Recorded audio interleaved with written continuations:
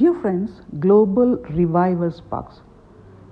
Do you think that God is not answering your prayers and still taking a long time? You're waiting. You have to go a long way.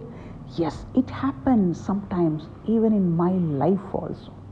The Bible says in Exodus chapter 13 and verse 17, God did not lead the Israelites on the road through the Philistine country, though that was shorter.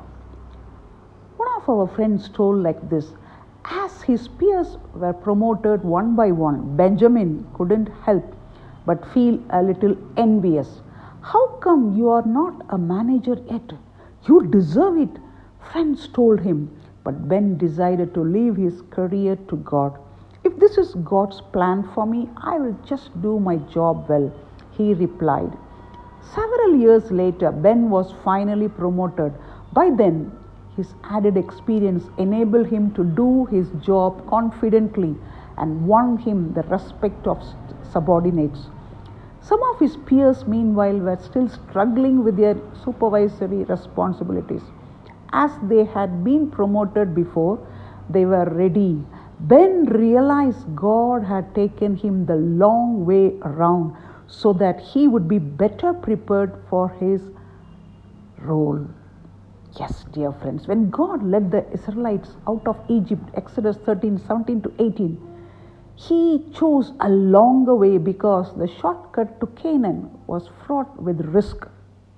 The longer journey, note Bible commentators, also gave them more time to strengthen themselves physically, mentally, and spiritually for subsequent battles. The shortest way isn't always the best. Sometimes God lets us take the longer route in life, whether it is in our career or other endeavors, so that we will be better prepared for the journey ahead. When things don't seem to happen quickly enough, we can trust in God, the one who leads and guides us. How might God be strengthening you by letting you take the longer way in life?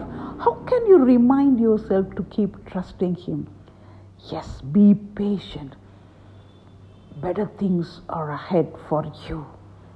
And God is not going to give you the good or better, but the best thing. Just wait for Him. Trust God. Believe Him. Yes, let's pray. Loving God, you know how I feel when things don't seem to happen quickly enough in my way and in my thinking.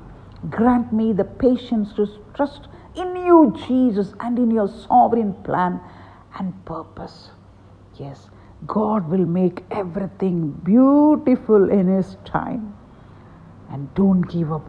Cheer up. Rejoice in Jesus Christ. Your answer is on your way. God bless you.